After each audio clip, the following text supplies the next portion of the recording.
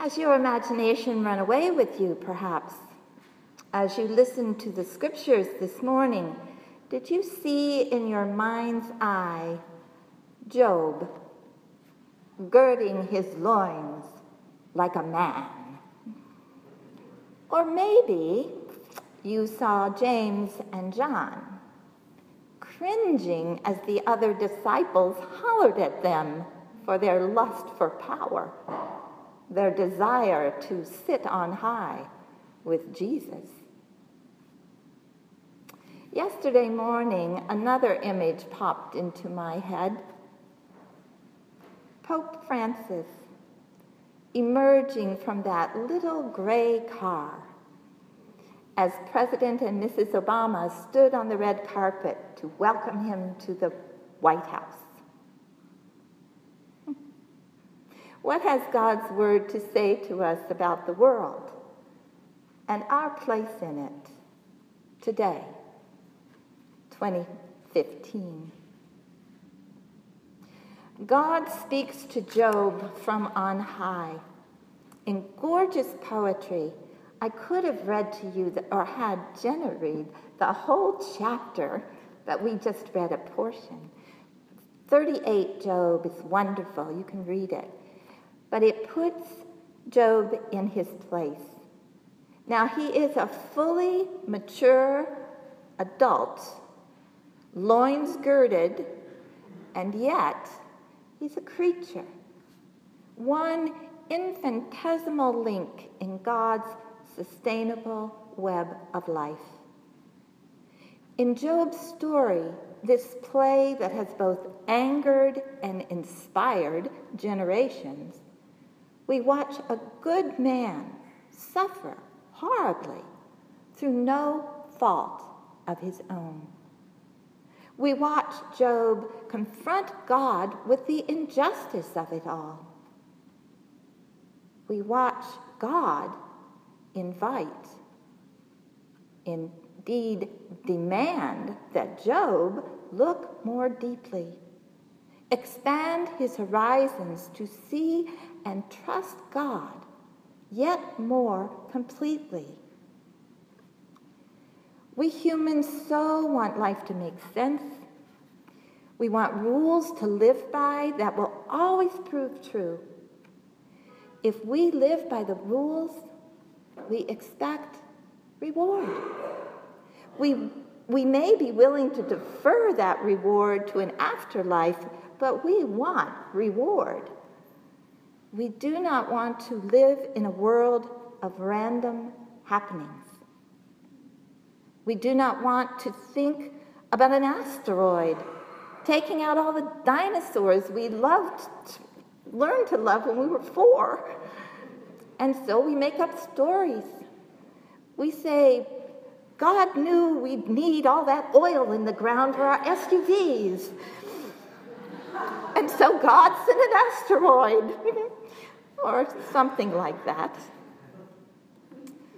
God's invitation to Job to stand before the infinite creator of all that is, including its randomness, and still trust God's steadfast love.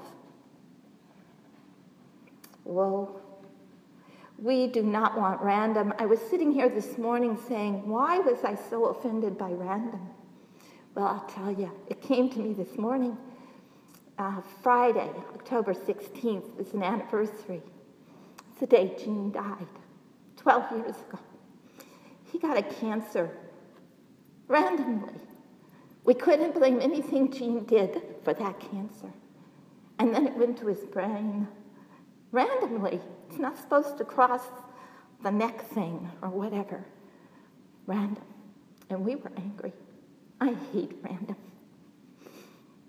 We want someone to be in charge, and some of us want to be in charge. We say, we'll take on that responsibility. Now, I watched a film this week, several years old, HBO produced, called Too Big to Fail. All about the meltdown in 2008. I watched a room full of bankers and former bankers now government officials, tried to stop the meltdown. Some in the room could only see a small part of the world problem. One particular fortune, maybe their own. One corporation, maybe their own. Others had a broader view, seeing the whole web of trading relationships teetering on the edge of oblivion. But no one spoke specifically for the family with no food on the table. No one spoke for the poor. They weren't in the room. Random names the life experience of the poorest of the poor. The way a $20 bill can land in a used coffee cup one day, and only pennies the next 300 days. Random. Jesus tells his disciples that he is not in charge of seats of power. He cannot dole them out as rewards to his followers. All Jesus can promise them is an invitation to join him in service. Jesus, the Son of Man, sometimes translated perfect human one, fully mature adult, came to serve and to give his life for others.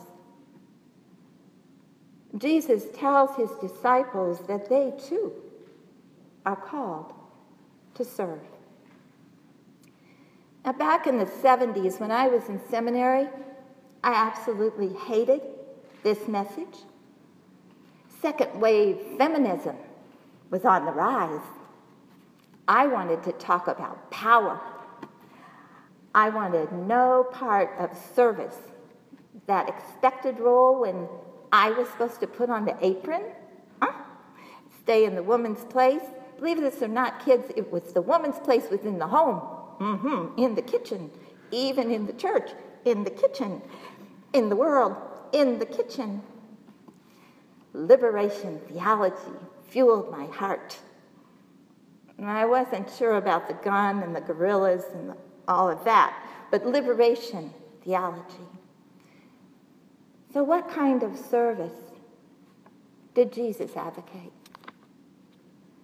How did his first hearers hear Jesus? The Pharisees, the Zealots, the fishermen, the tax collector, the women, both the Marys and the Marthas? How did they hear Jesus' word, and how are we to hear it, all of us, different as we are? 7 years after the big recession, our world continues to be peopled with corporations too big to fail. There are still men and women wearing power suits, making decisions in rooms sealed tightly against the voice of the poor. How are we to hear this call to serve? What is a Christian to do, to be, living in the world today? Our liturgy reminds us every Sunday that we are the body of Christ. When we hear those words, let us hear them echoing all around the world, for they do. The Eucharist is celebrated in every country on earth, all hearing these words, you are the body of Christ. Sometimes we hear those words and are paralyzed, thinking we must do everything as Jesus' singular hands and feet.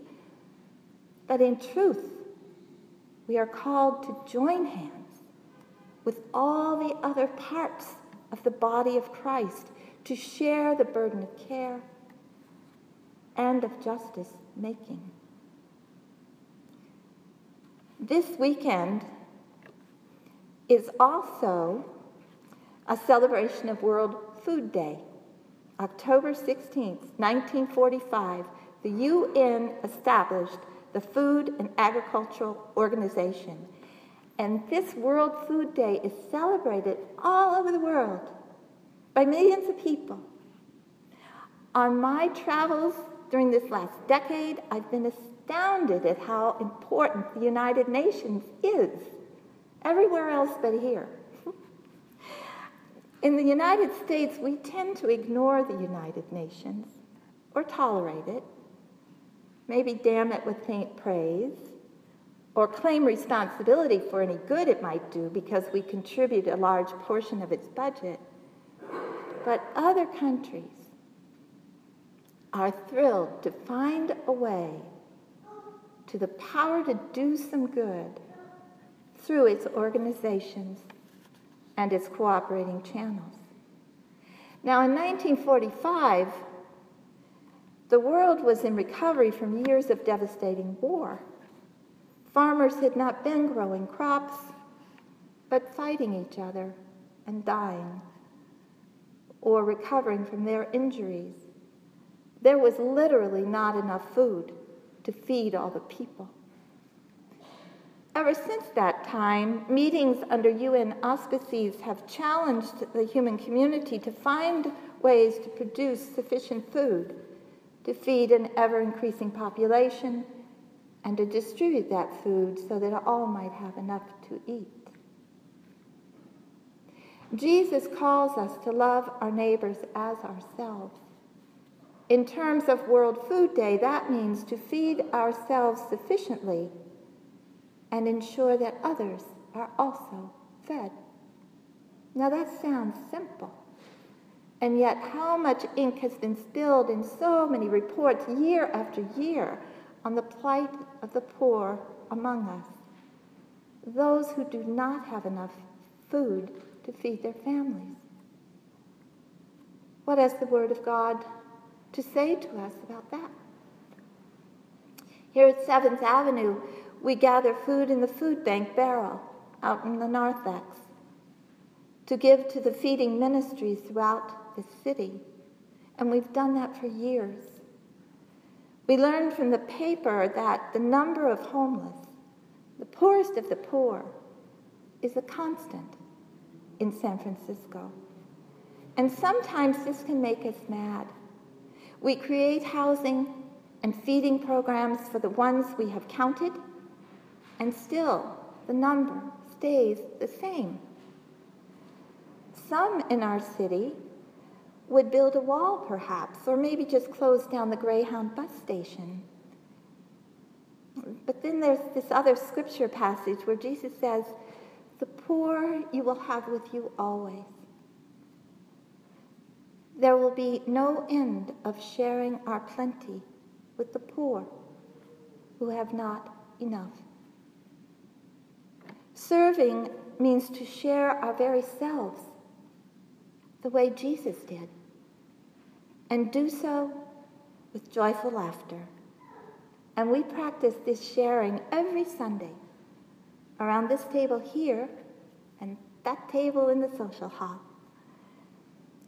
My feminist heart has been challenged to learn that putting on my apron and baking a batch of chocolate chip cookies, or maybe a dozen brownies, in joyful service to this community will not betray my call to stand here on occasion from time to time. As Abba Anthony said long ago, such a choice is one part of the realm of God entering the world, one way to feed the hungry. For me, it is also important that we make other choices, become active in our city, our state, and our nation as citizens. To serve also means to type letters that hold our representatives responsible for how our community makes sure that all the hungry are fed.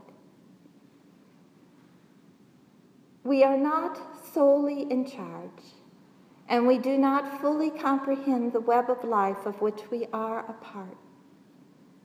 Random still haunts us. But God tells us, "My love endures forever.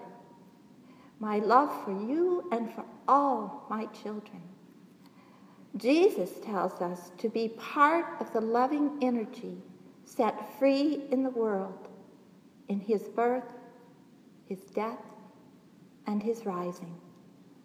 Jesus tells us to serve, sometimes wearing an apron, sometimes writing a check, sometimes speaking up for the voiceless, and sometimes thinking up a really cool symbol and driving up to the White House in a little gray Fiat. Jesus tells us to risk our lives for others. Amen.